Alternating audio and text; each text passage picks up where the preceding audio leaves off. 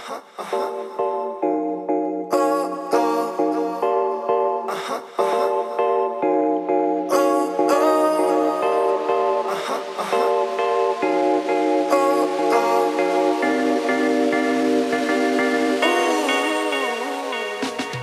up, what up, what up? Welcome into another edition of Green with Envy. As always, this is your boy, Will Weir, checking in. How you doing? How you living? Joining me, as he does each and every time on this beautiful MLK Day, my best friend, co-host, and the coach of our podcast, the one and only Greg Manakis. Happy MLK Day, my guy.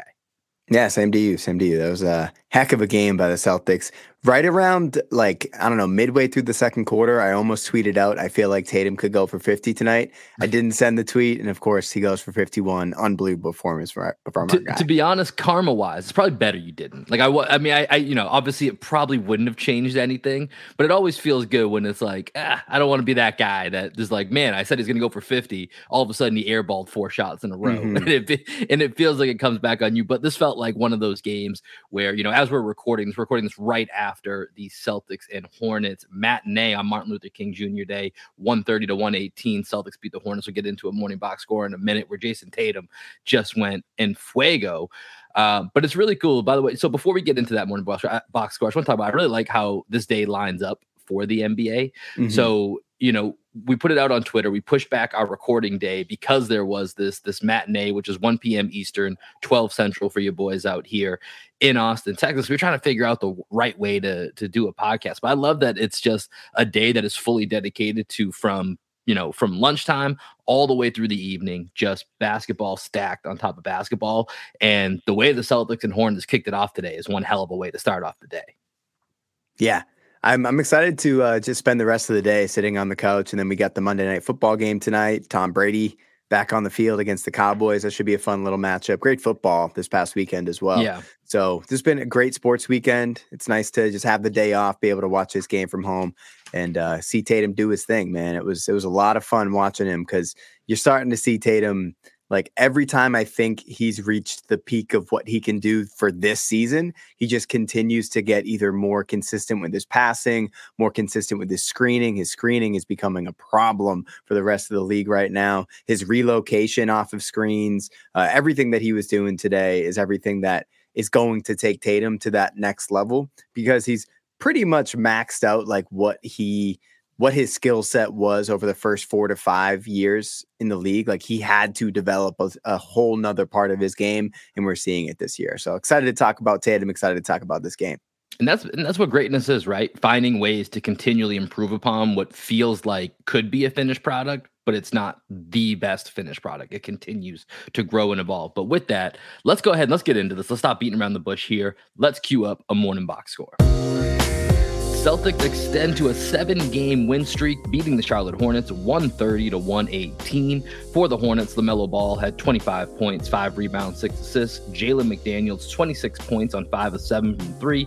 And Mason Plumlee added 19 points and 12 rebounds. But the story of the day, the story of the last couple games against the Hornets, the MVP chants that were going off inside the Spectrum Center. Jason Tatum goes off for 51 points, 9 rebounds, 5 assists, 7 of 12 on threes, 14 of 14 from the free throw line. His 7th 40-plus point game of the season, his 5th 50-point game of his career, making him the Celtics all-time leader in 50-point games. Pretty immaculate to think about that being a stat for a guy who's 24 years old, that he's the franchise leader for the Boston Celtics. Derek White also chipped in 19 points and 8 assists. Malcolm Brogdon continued his hot streak, 16 points and 4 rebounds. But there's just no doubt about it, Greg. You've already started to touch on, the greatness that Jason Tatum was today. And I think for me, what really stood out, and I similarly, you talked about, man, I feel like Tatum could go for 50 today, is it just felt like child's play early on for Jason Tatum. It just felt like there's no one even close. I mean, the Hornets are a bottom 5 team in the league. We know this. Of course, they're not going to be able to match up to the skill level that the Celtics have, and specifically Jason Tatum, who's an MVP candidate. But it just felt like he was just toying around from the very beginning of this game. You have, for those of you watching on YouTube right now, you have his shot chart pulled up. This felt, I mentioned the dirty 30. This is the exact opposite of a dirty 30. This was a casual 50. Like this was very seamless for our guy, just to, just showed up, and it made it look very, very effortless, which is another sign of his greatness. And just look at like this shot right here.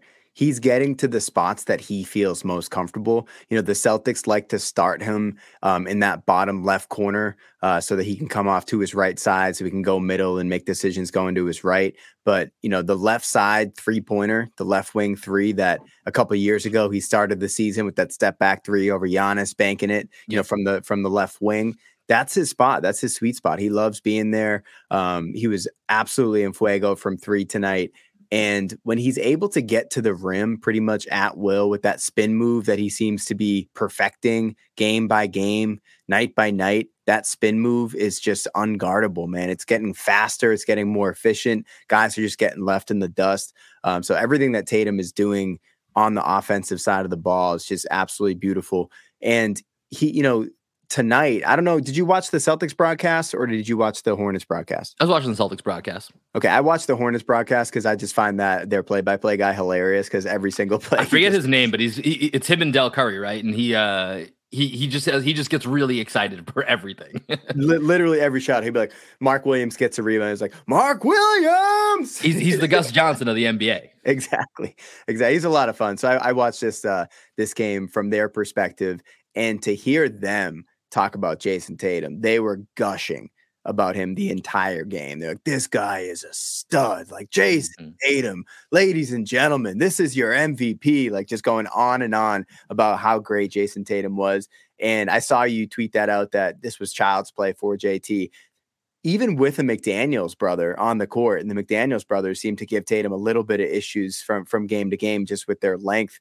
I thought Tatum, destroyed McDaniels in every one-on-one matchup. And then whenever he felt like he needed to get McDaniels off of him, now he's able to go to the screen actions, get switches. He has perfected the ability to set a screen and force the switch and get the guy that he wants on him. So he got LaMelo on him a bunch of times. He got Dennis Smith Jr. on him a bunch of times.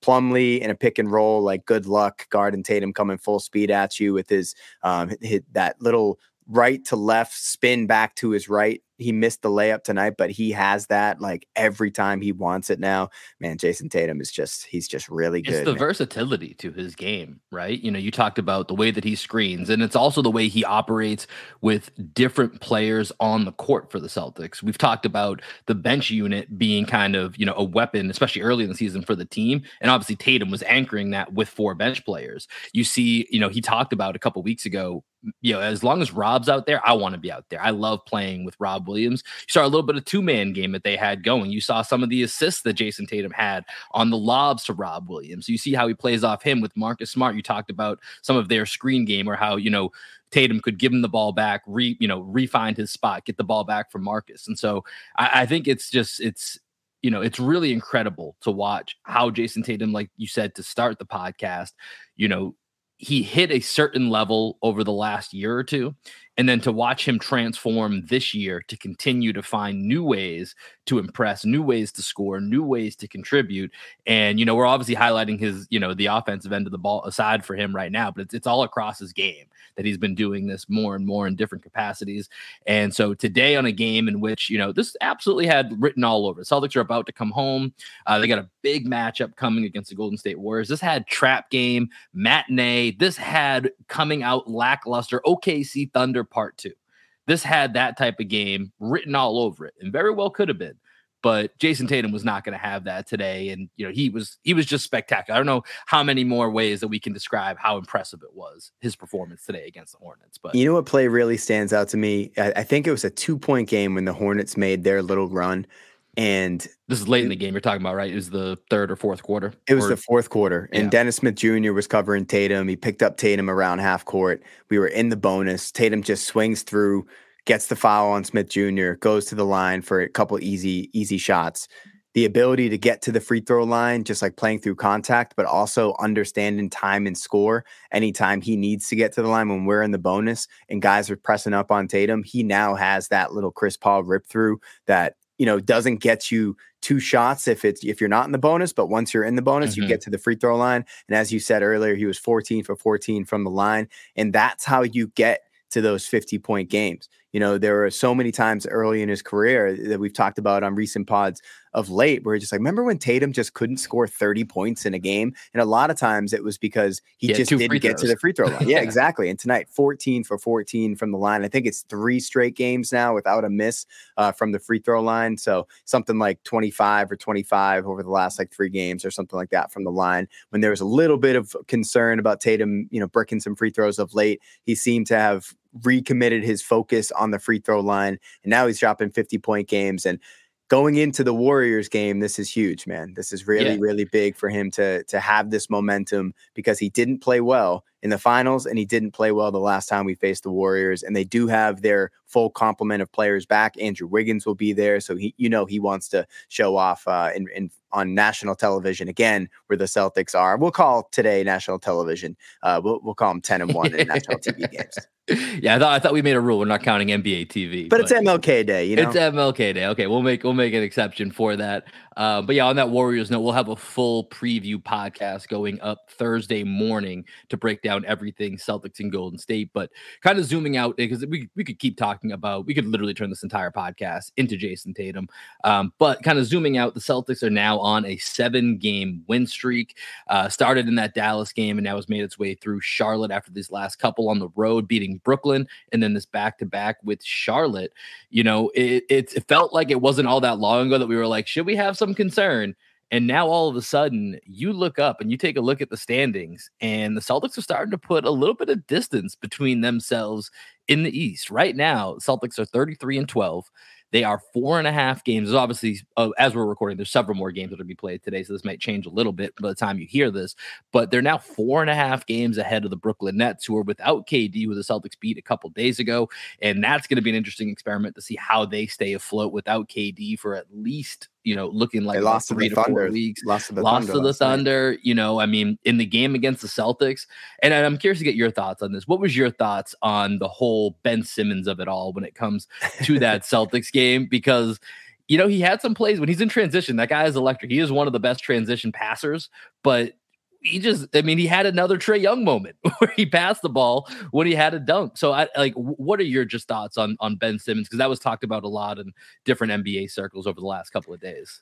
Well, I thought Simmons played a great first half. When they cut to the halftime studio show, they were kind of split. Charles and Shaq were just kind of railing on Simmons. Like, Simmons, you got to be able to score the ball. You got to score the ball. If you want to be on the court, you got to score the ball. Kenny Smith was talking about, he has, 10 assists at halftime. He's completely controlled the pace of the game. And I agreed with Kenny. For the first 3 quarters of the game, I thought Ben Simmons played great. His defense on Tatum, I thought, was physical. He looked like Ben Simmons, Defensive Player of the Year candidate. I thought he gave Tatum a bunch of trouble. The refs obviously allowed him and Royce O'Neal to just manhandle Tatum on the perimeter. But if they're going to allow it, I think Simmons showed that he does have the athleticism back, which is when the first time we saw him earlier in the year, his first couple games back, he just didn't have that anymore. So he's got the speed of the game back. But when you get to the fourth quarter, you have to be able to be a threat on the court. There's that crazy stat out there that he's made 1 free throw since the middle of November. How is that a real stat? So if you're looking at the Brooklyn Nets, obviously without KD for the next month or so, I would imagine they're going to free fall down down the standings, probably somewhere around the 6 to 7 seed. Back into that play-in range. Yeah, the Heat are playing better basketball right now. The Knicks, they've been hot for a while. The Cavs, obviously. I think the top 5 in the East right now is probably going to stay the top 5. The order of that might change outside of the Nets, right? So I think the Knicks or the Heat will probably slide into the 5 spot. And then the Knicks are also playing some good basketball right now. They are looking great. Brunson and Randall, I think, are both. It's going to feel weird, but I think they're both probably going to be all-stars. That's how good that team's looking. Like you said, the Heat are coming on. The Pacers lost Halliburton, so that's really going to hurt them. I don't know what the timeline is on that yet. So I think you're right. Probably somewhere around that 6 or 7 is where you could see the Nets falling. But, the Bucks, they've had their ups and downs. Chris Middleton's still a big question mark. He's missed 15 straight games now. Came back for a handful of games, missed another 15. Philadelphia, they're 27-16. Maxey just came back a few games ago. They're working him back in. Cleveland 27-17. And then so I mean, right now, this is kind of primed as a part of the season where, I mean, the Celtics are already on a 7-game win streak. So it's hard to say, hey, turn it up a notch and, go for extending that lead. But this is really a time where the Celtics can take advantage of some of these other teams going through issues and put a real sizable gap and give them some breathing room, as we go towards the second half of the season here and continue to, go beyond just a 4.5, 5-game lead. But it is nice to see the Celtics putting that distance between them and the rest of the East so far. So with that, let's take a look at the week ahead. Actually, let's go back, and I want to talk about just a few more things here during the 7-game win streak for the Celtics. One of the guys that I wanted to highlight that really showed up actually in the first Charlotte game, had a good game today, is Malcolm Brogdon. I think Brogdon has been tremendous in this 7-game stretch for the Celtics. He's been shooting the hell out of the ball, shot the hell out of the ball in the first half today against Charlotte. I think after that eye injury, slowed him up a little bit, and also Tatum had it going on. So why are you going to take the ball out of Jason Tatum's hands? And so I think in the 7-game win streak, especially with Jaylen Brown being out, which we'll talk a little bit more about here in a minute, because obviously the last time we came on, we were raving about the 40-plus point performance of Jaylen Brown. Quick pivot, we're talking about Jason Tatum's 50-plus point game. It's a really, really nice world that we live in right now.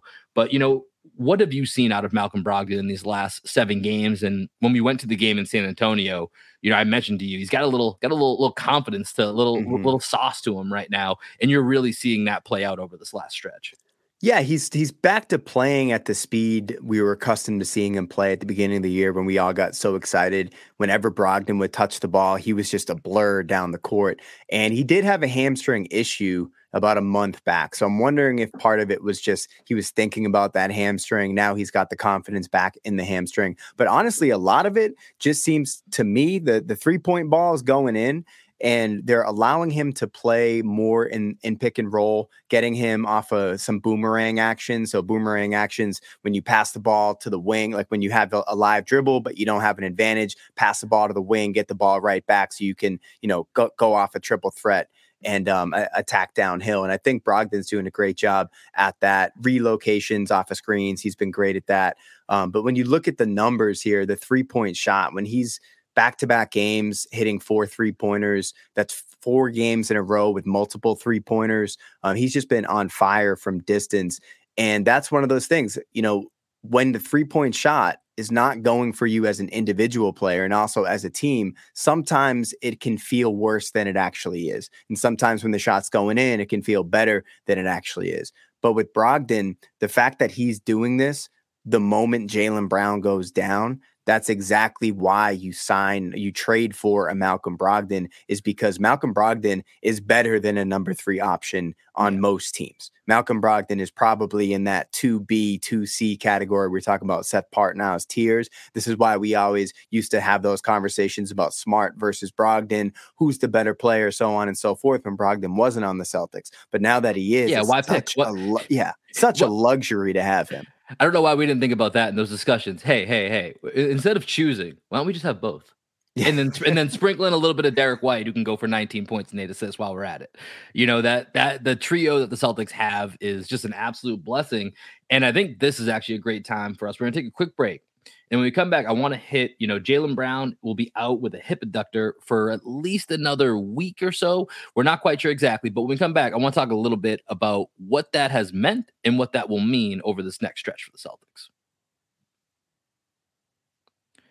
All right, Greg. So as we talked about, Golden State is coming in to Boston on Thursday night for a rematch of the finals rematch, which is going to be a big national TV game on Thursday night, followed by the Raptors over the weekend, and then into next week with Orlando and Miami on the road. That's a tough little 3-game stretch right there on the road for the Celtics. And most likely all of that is going to be done without Jaylen Brown, just as the last 3 road games against Brooklyn, the 2 against Charlotte were. So, Jaylen Brown goes nuts against New Orleans Pelicans. We come on here gushing about it. He kind of mentions it in his post-game interview to Abby Chin that he felt a little bit of something. Comes out basically the next day that he's not going to play in the Brooklyn game, and he's probably out about a week to 2 weeks. So far, let's start here. 3 games without Jaylen Brown, what differences have you noticed either about the way the team is playing or any of Joe Mazzulla's rotations? You take it where you will, and then we'll look ahead after that. Well, it's interesting because the Brooklyn game felt like a playoff atmosphere, and the whole attention of the Brooklyn Nets was on stopping Jason Tatum. And it looked like Tatum was pretty tired in that game. He didn't have his best game, right? So the initial thought is, oh, life without Jaylen Brown isn't, going to be as easy for Jason Tatum as some people might think. Tatum's like, Brown goes down, Tatum just steps up and plays like he played today, right? The Nets were so singularly focused on not allowing Jason Tatum to beat them. They wanted other guys on the Celtics to beat them. So it was a little bit of a struggle. Then you go up against a team like Charlotte that's down some of their best players. Oubre is probably getting the prime assignment along with McDaniels on Tatum in most games, right? Gordon Hayward not playing. Clifford I was listening to the Hornets broadcast, and they're like, he doesn't like double teaming guys, right? So Jason Tatum, when he has the ball against the Hornets, he has a lot more space to cook. They trust that their defense, their McDanielses of the world, are going to be able to slow him down. Just doesn't work against MVP caliber players, right? Especially when you're down some of those guys. So we have two polar opposites here. We have one team that was focused on getting the ball out of Jason Tatum's hands. Another team that was like, you know what? If Jason Tatum beats us, Jason Tatum beats us. They did go to zone a couple times. They did early trap him out at half court a couple times when they realized he was completely on fire. But now we go up against the Golden State Warriors that are going to be singularly focused on stopping Jason Tatum. The Toronto Raptors that have all of those rangy wing defenders that can stop a Jason Tatum. Tatum does a good job distributing against the Raptors historically. Raptors struggling right now. Then you go up against the Orlando Magic that also have a very long team, that could pose problems for the Celtics, sans Jaylen Brown. And then obviously the Miami Heat that are going to be physical and up in Tatum's grill. So this is a lot to ask Jason Tatum to do what he just did against the Hornets to do for the next 4 games. So if Jaylen Brown is going to be out, the other guys need to step up big time. And if it's continuing to be Brogdon, White, Smart, I think the guy that's going to be biggest for me that I'm looking forward to, I always say this against teams like the Raptors and the Heat, is Robert Williams. Robert Williams has to step up and play better than he's played, even though I think he's played well of late. Yeah, there's just going to be more responsibility on his shoulders in those games to be the difference maker, to be the impactor that he can be. I think for me, looking at these last 3 games and looking ahead, it's, one of the things that when it comes to, the end game, the playoffs, is you always need to have versatility. And I think for this team, we've been trying to figure out, especially as the trade deadline is coming up, is there anywhere that this team can add or what do they need to do, if anything? And I think when it comes to depth, the one area that always kind of stands out is that second line of defense from a wing standpoint. Obviously, the Jays are going to take the majority of that, but if one of them is in foul trouble, is, maybe injured for part of the series and they're out for a game or two, what happens next? And I think right now, this is a really, obviously it doesn't seem like Jaylen's injury is super serious. So it actually is, in a weird way, a silver lining to this injury that you get a real-time chance to experiment. All right, what do these 3 guard lineups look like with some some combination of maybe getting Peyton Pritchard some more run, putting in Malcolm Brogdon, Derek White, and Marcus Smart. Right now, I'm just looking at their minute splits from this game in Charlotte. Brogdon plays 28, Smart plays basically 31, Derek White just over 30 minutes. And so you see the different ways in which it feels like they're trying to play up with their guards to replace some of those Jaylen Brown minutes. Be honest, not a great look for our guy Shotgun Sam, playing a little bit more like Squirt Gun Sam over the last month plus or so. It's been a tough run for my guy. I can't even give him a click clack. It just hasn't been there. And so to see the way that the Celtics are trying to backfill the Jaylen Brown minutes with more 3 guard lineups, I think that's been really interesting. And it's something that we saw, I think, briefly, even in the preseason, where we had, the Jays plus the 3 guards out there. It's like, ooh, this is interesting. And that was kind of just an experiment. But I think when you see the way that White, Smart, and Brogdon can all play that combo guard role, they can all guard up to varying degrees. I think this is a really interesting experiment. And like you mentioned, Brooklyn, especially without KD, it was a little bit. I mean, it was a playoff atmosphere, but that's not their full team. Charlotte, they're one of the worst teams in the league. You're going to be able to get by. I really am curious to see what happens in this Golden State game with these different lineups and how they either survive or don't survive in this type of matchup against what you have to view as, a title potential matchup for this upcoming season. Yeah, so life without JB has been interesting with those lineups for sure. The one lineup that made its, popped its head above water in the 2 games in Charlotte, Pritchard, Brogdon, Grant, Hauser, and Kornet. So like no starters on the court. A lot of Brogdon. The first game against the Hornets, he carried the squad in those minutes. Grant, he's flashing more playmaking genes of late, especially without JB. It looks like he's trying to create for others, also looking to score a little bit more. A lot of pump fakes.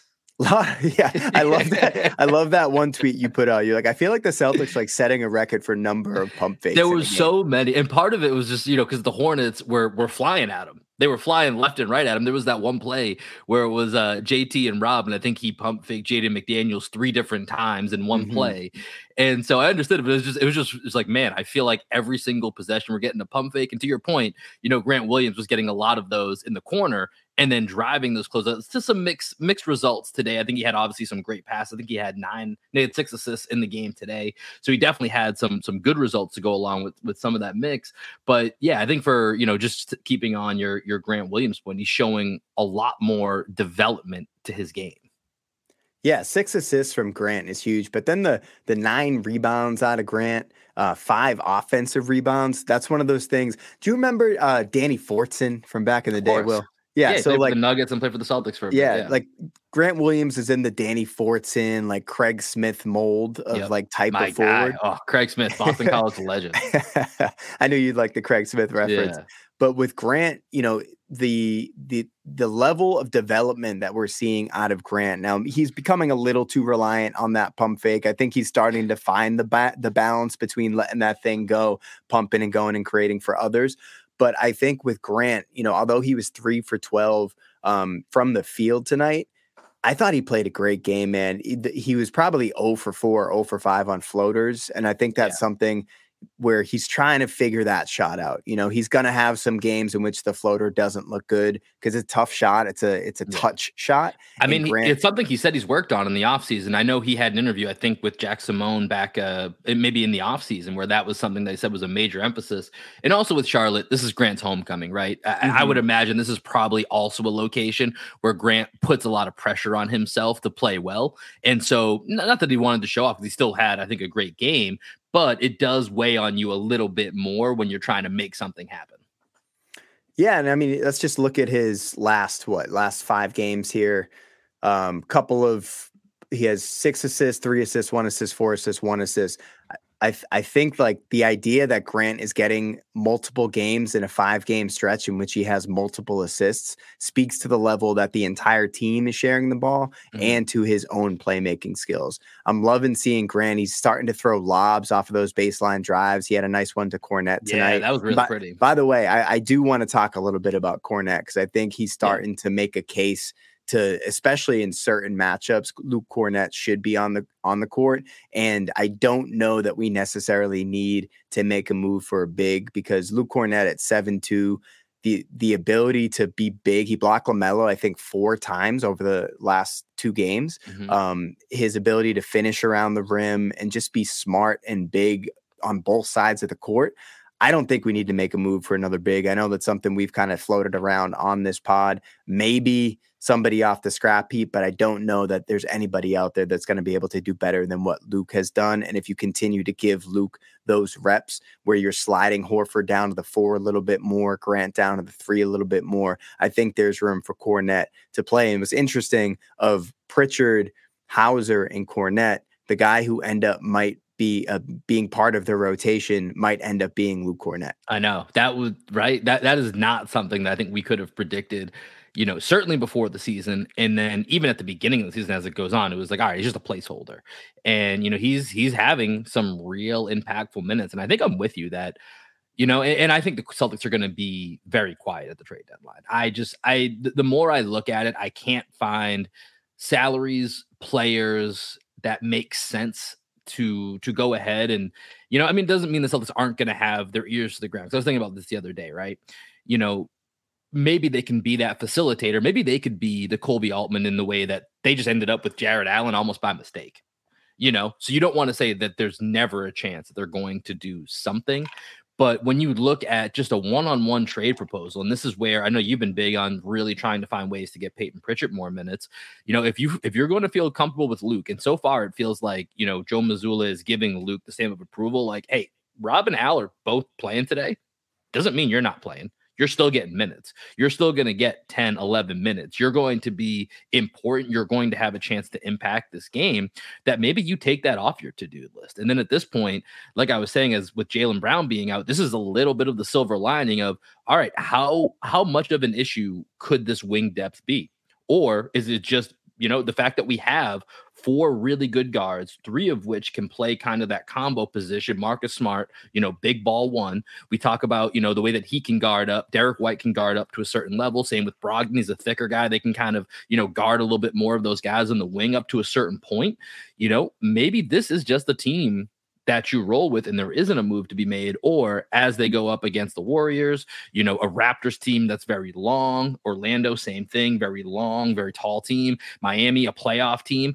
Maybe over these next couple of games, your opinion will change. But through 3 games, right now, this is feeling more like the argument for, hey, how do we make sure that we keep Pritchard and Kornet, in the rotations, that they're still feeling they have a rhythm, that maybe that's the way to go, as opposed to trying to make a move, because it's just going to be really, really difficult to do. And I would think that they probably lean into more the Pritchard and Kornet getting more consistent minutes to have them in rhythm, rather than actually making a trade to go get somebody who, realistically, I don't know where they're going to fit in playing time wise. Yeah, Kornet, so over the last 4 games, he's averaging 14 minutes per game over those last 4. In the last 3 without JB, he hasn't missed a shot. 5 for 5 in the Brooklyn game, 1 for 1 in the first Charlotte game, 2 for 2 in the second Charlotte game earlier today. And then if you look at those blocks, so he had 3 blocks. All of them were on LaMelo over the last 2 games. And LaMelo's not an easy guy to stop at the rim, very crafty. But I mean, if you're just asking your third center, like, what do you want out of your third center? I can't imagine you're going to get more than what Luke has given you over these last 4. He's been solid in all the minutes that he's played. He's had a couple of bad games, but he's Luke Kornet. He's not going to be great every night.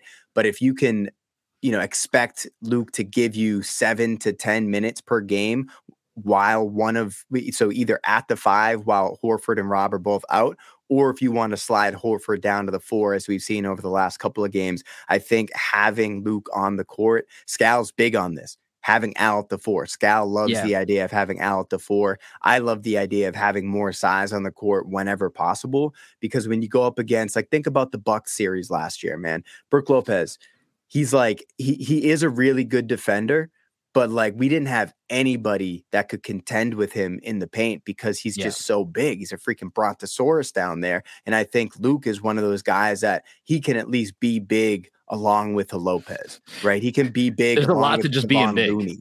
Yeah, just being big. It's very, very important in the game of basketball. Yeah, and I think this upcoming game against the Warriors, Rob Williams being back, being fully healthy, I'm excited to see that. But also I want to see if Luke gets any run against this team, because I felt like in the finals last year, maybe Luke could have given Kevon Looney some issues. It's just like being bigger than other guys on the court. Like, Looney just dominated the offensive glass against us in the finals last year. Maybe if Luke's on the court, some of those rebounds aren't as easy for him to come to, just because, as you said, it's very important to be big in the game of basketball. Luke Kornet is very big. Yeah, and one of the biggest things on that playoff run last year was just kind of running out of steam. I mean, we talked about it. Ime had to go down to about an 8.5 man rotation from January all the way through June.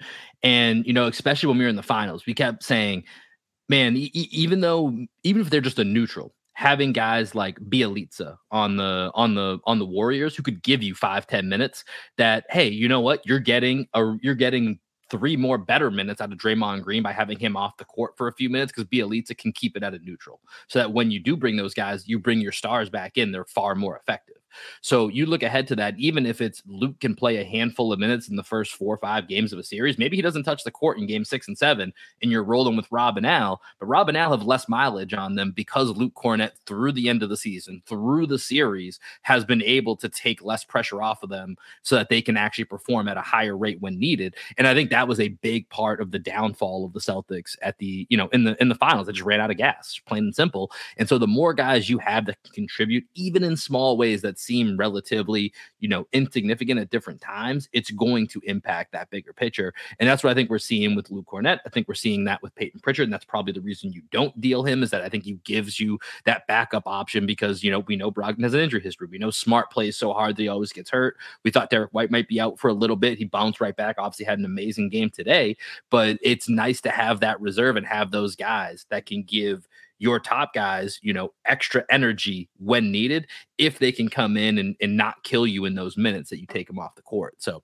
I think Luke's making a case. I think Peyton's making a case that this is going to be most likely.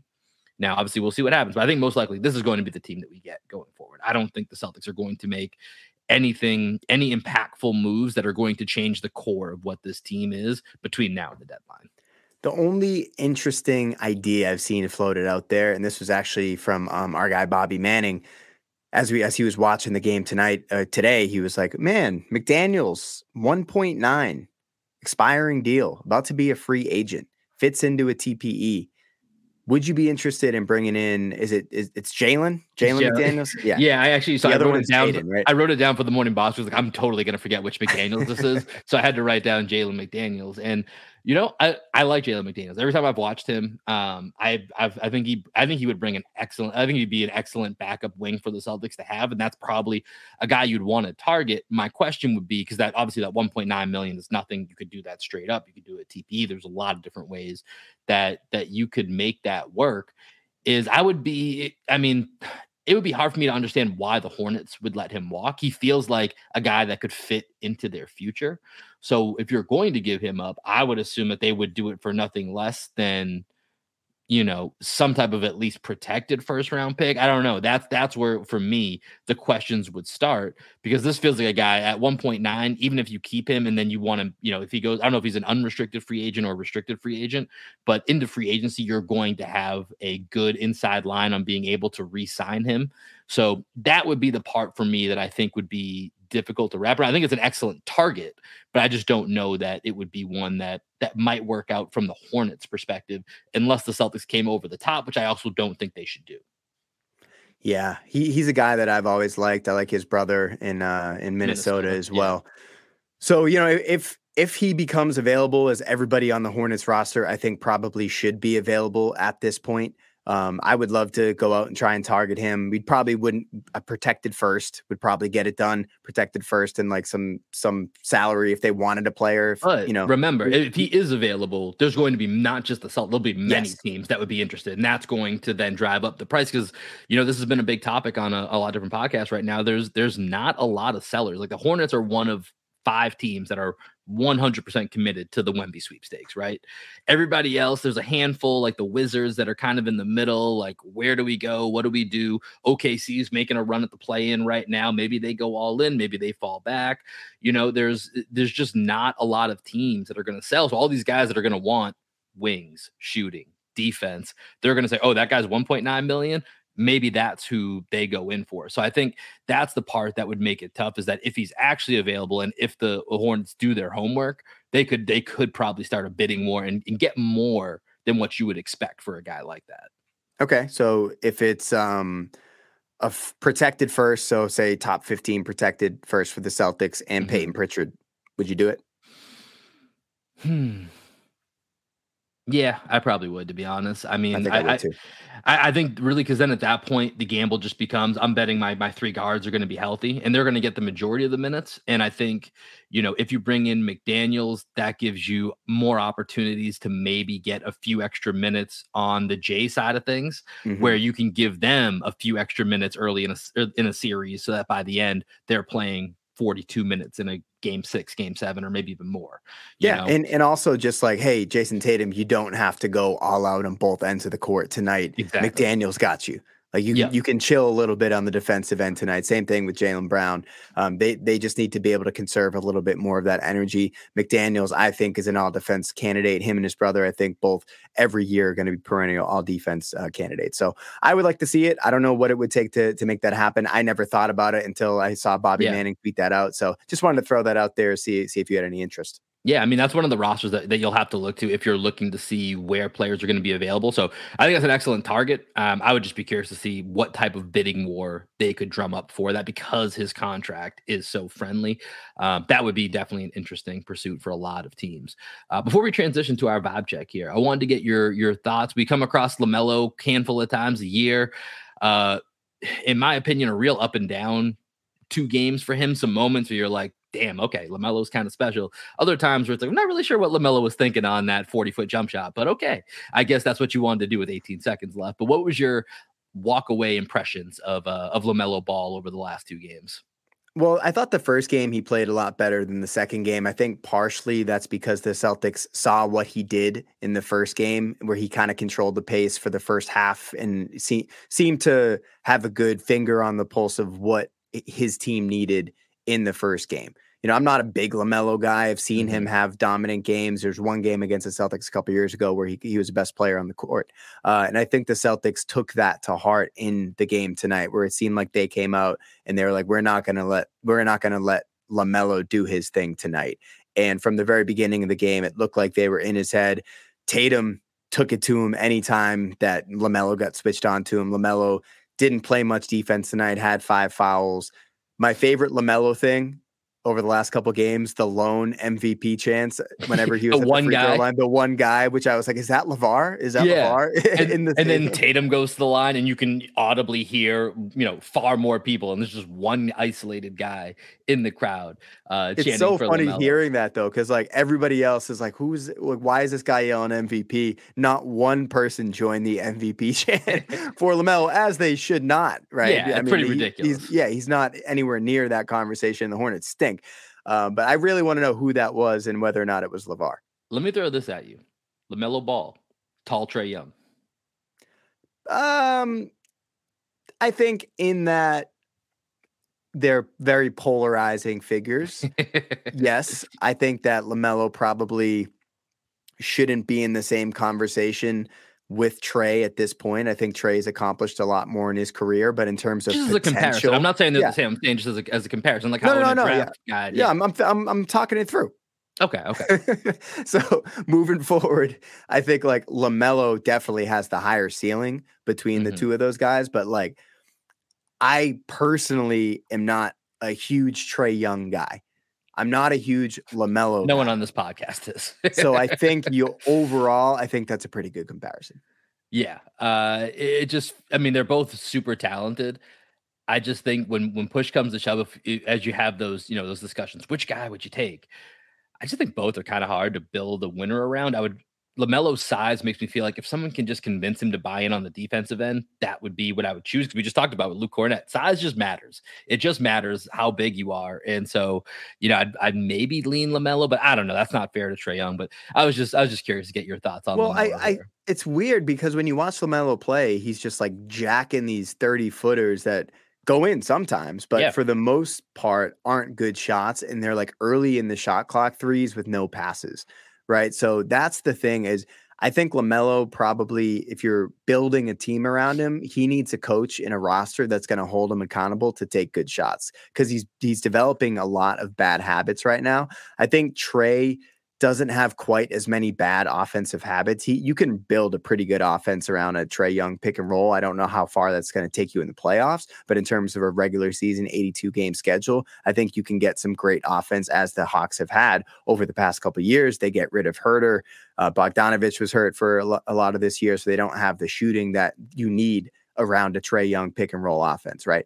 So I think this year with Trae is probably going to be like the nadir of the Trae Young experience in Atlanta. I would imagine that he's going to like rise to probably more career levels with his shot. I think if they trade him, hopefully he ends up in a situation where he develops his own good habits and that he has a coach that and a GM that puts the correct roster around him.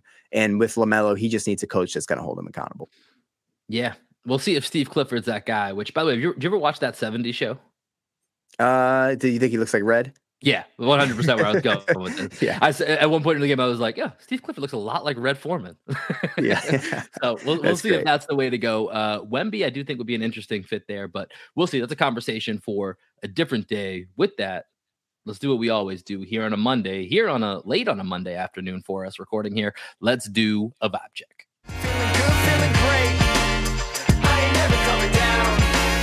Feeling good, feeling great. I ain't never coming down.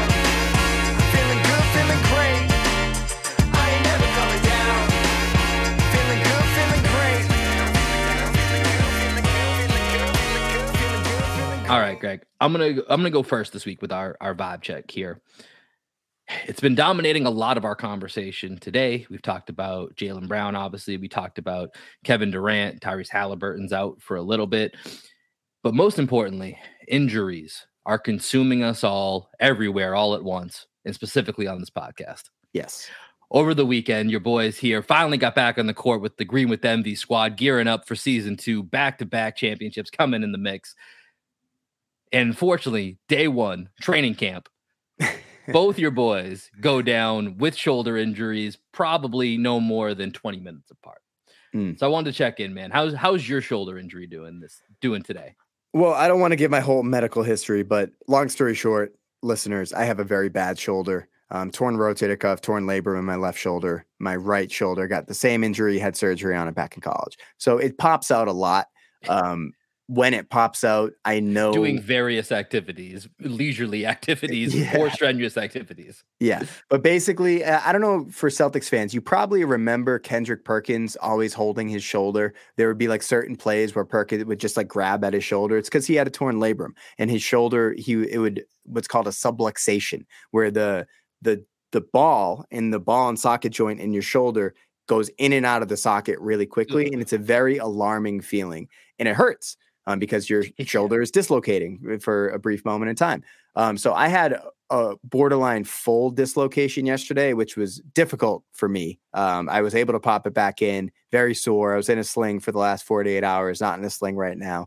But I should be back hopefully in a couple weeks. How about you, man? I feel like this has been popping up a little bit more for you of late, shoulder injuries. I mean, usually when it comes to basketball, ankles are usually my biggest worry, which is why I go double ankle braces when we play. But didn't you hurt your shoulder, like, I don't know, within the last year? I feel like I remember you like grabbing at your shoulder at one point, and maybe it was your neck. I mean, as you get older, just random things hurt just from like bad posture or just like, getting in and out of a car the wrong way. I don't know. There's just like random stuff where it's like, I don't know, man. I was totally fine. And then all of a sudden I went to sleep and I woke up and everything hurt and I have no idea what happened. So, at least this one I can explain. At least this one I know when it happened, how it happened. And, as a guy who's had a ton of shoulder injuries for yourself, I'm thinking that I'm going to be fine here. I don't even know what to like call it, because it is kind of like that rotator area. So definitely not coming out of the Sox bullpen anytime soon to make any pitching changes here. But, it's the most frustrating part is that it just interrupts like very, very mundane daily task that all of a sudden it's like, oh, I can only do this if I go extremely slow and deliberate to pick up my coffee so that I don't feel that jolt of pain. Because if I forget and I just go reaching for my coffee, it's like, oh, ow, okay, that you feel right there. And so, probably the worst part of my day is, waking up in the morning, putting on a shirt, taking my shirt off, take a shower. Those are probably the toughest moments over the last couple of days here. So really, my vibe check is just about the inconvenience, specifically of a shoulder injury, man. I don't know how you do it. Well, I was holding hands with my girlfriend Danielle last night, just like being sweet, watching Seinfeld, get ready for Seinfeld trivia. So romantic. So like she's right next to me. She's holding my hand, and she decides she's going to take my hand to scratch her face. I think that's what she was going for. She was going to use my fingers to scratch her face. So she grabs my bad shoulder and just like yanks my hand forward. And I was like, ah, like I was just shot. And she's like, oh my God, I'm so sorry. I was like, no, it's okay. Like, just, use your own hand to scratch your face. Whatever. But yeah, man, shoulder injuries stink. For my vibe check, I'm vibing with, not vibing against, homemade sandwiches. homemade sandwiches. I haven't had a sandwich in a while, just like a typical cold cut sandwich with like some nice French bread. Danielle's been making homemade mayo of late because apparently mayo doesn't last as long as you think it would last in the fridge. I think mayo is one of those condiments that you always like. Everyone has, like, you buy one mayo jar a year, it feels exactly, like. And it's just always there, and like I don't know, it just feels like that's never something that's reoccurring on the grocery list. Exactly. Right. So like, that's kind of what my thought was. And then we looked up, like, our mayo was expired by like 4 months and we had been eating it. So we were like, we should probably throw this away. Neither of us got sick from it, but we threw it away and we looked up how to make your own homemade mayo. Look it up. It's pretty easy to make. So homemade mayo. And then I am huge on putting this on a sandwich. I don't know how you feel about these bad boys here, but the Vietnam garlic chili sauce. Whoo, baby. So you put that homemade mayo with this chili sauce, a little bit of relish, provolone cheese, choose your deli meat. I was going with like more Italian sub style. So some turkey, some ham, some salami, and just making those sandwiches at home versus going out and like ordering a sandwich from a sub shop. If you have the right ingredients, I feel like you can make a sandwich from home that's just as good as something you get from a deli. Oh, you're talking to the lunch king over here. You know, when we used to live together, our guy Ted would always make fun of me because some nights I'd just be like, you know what? I just want, you know, it might not be lunchtime, it might be dinner time. I'm like, you know, I just want a sandwich and chips. I fucking love that. I absolutely little hand pickle. Little hand pickle on the side, toast the bread a little bit. Sometimes you put a little butter on the toast too, so you get it nice and crispy and golden. Yeah, I'm totally with you. I've never tried the chili garlic sauce, and I will say that is, I have used that before. I use that sometimes when I'm trying to, you know, quote unquote, get creative with like a little bit of like chicken and rice, maybe cut up a few veggies and like throw that into the pan a little bit, get a little bit of extra kick. I've used it for that, or just some recipes that like we've looked up before when trying to, you know, change up whatever we're making for dinner. And the chili garlic sauce, I always find myself looking up different like Asian recipes, and a lot of them have chili garlic sauce in it. So I have used that before, but I've never thought to put it on a sandwich. So I may have to take you up on this one and try that, because I am a big make a sandwich at home guy as well. Especially, this is one of the things we've talked about this many times, you know, off air. But here in Austin, Texas, you would clean up if you had just like a traditional Northeast deli that just made bomb sandwiches. There's one or two here and there, but they're located in very specific areas. And so I do think, you know, down here in Austin, I've definitely made a lot more homemade sandwiches, try to get a little bit creative with trying a few different things, different sauces, different little Chipotle mayo, something like that, you know, change it up a little bit. So I'm with your vibe check. I like that. I will have to try the chili garlic sauce and get back to you. But that's going to do it for this episode of Green with Envy. As we mentioned, we will be back on Thursday morning to get you prepped for the rematch of the NBA Finals against the Golden State Warriors. Greg, any final thoughts before we go ahead and send it over to some Black Sheep optimists?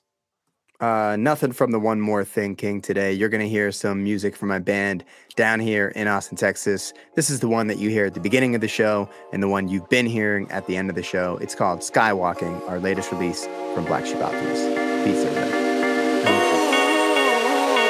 I wish it that I never seen the stars in your eyes. A glimpse of what I'm missing, thinking it's a mirage. Ooh, you got me tripping and it's hard to describe, but I stay for a minute cause I'm digging the vibe. I like the way you're looking at the look in my eyes. Don't be catching feelings when it's only a vibe. Don't know what the deal is, I'm a typical guy. You know the one thing different is the state of your mind. I'm like, oh my, someone throw me a rope. I'm getting too damn high, didn't know I could float. You could call it a vibe, it's probably all that you wrote, but I'd be doing this shit folly if I didn't have hope. You should know that I embody, that's what go with the flow. I could sing a different song if I cannot hit the notes. You had me taking off when you took off your clothes. This should be coming down by now, but I won't.